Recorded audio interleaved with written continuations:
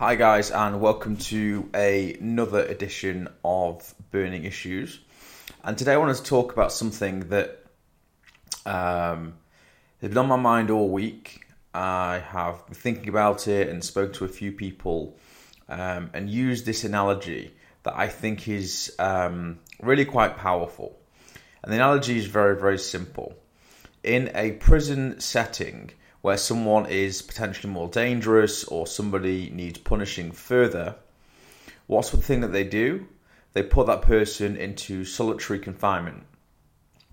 Why do they do that? Well, solitary confinement, if you think about it, removes all human connection and interaction.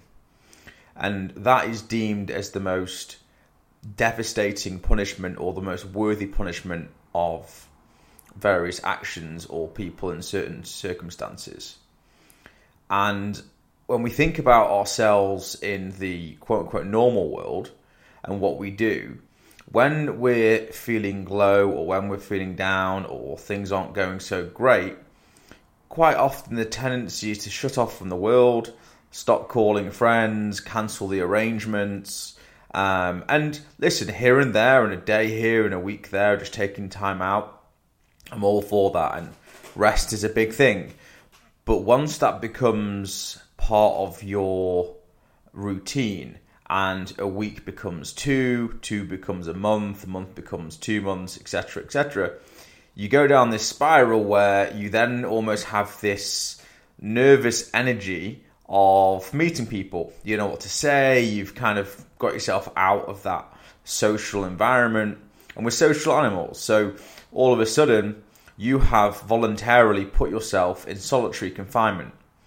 And I know when things are tough, almost the last thing you want to do or hear is, hey, call up a friend, go for a coffee, go for a walk with someone, etc., etc. You just want to be alone, you just want to be in with your thoughts, you want this to pass, and there is some merit to that.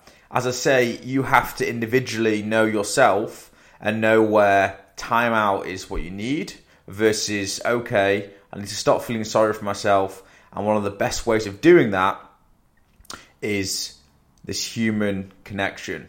Because without human connection, what have we got? You know, you wonder why you have people when they are retired, they struggle because that job was where they had a lot of interaction and connection that they used to do. Or unfortunately, bereavements, their partner passes away, etc. People become extremely lost. And we as human beings crave and need interaction and connection. And I'd argue today now more than ever, because on top of everything else, we've now got social media. And what social media is awful at is creating these false human interactions. And we believe we're checking in with friends. We believe we're seeing what's going on in the world. In actual fact, when you look at it, we're sat in solitary confinement in our homes, looking at a screen. That's not human interaction. Even if you're messaging someone, it's not the same. You could argue maybe FaceTime or a Zoom call or something is close. And it's close, but it's not the same as being in the same presence, in the same room as somebody.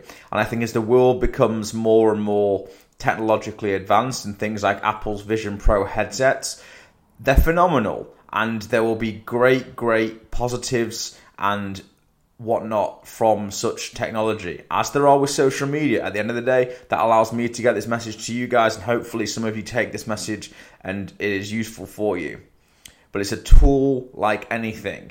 And as I've said before, fire is a tool. Harnessed correctly, it provides warmth. It provides a possibility to cook food healthily, but it can also burn a house down. It's the same with social media. Now, back to the crux of what we're trying to say here.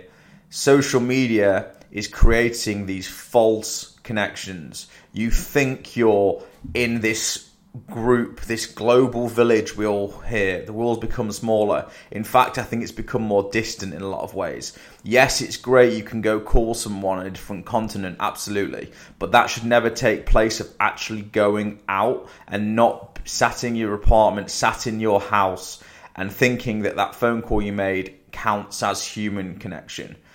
They are great. Technology is great, but be super careful because you cannot replace face-to-face communication, face-to-face interactions, whether personal or in a business setting. But more importantly, back to this point I'm making, look at yourself in the mirror and ask yourself, are you putting yourself right now in solitary confinement?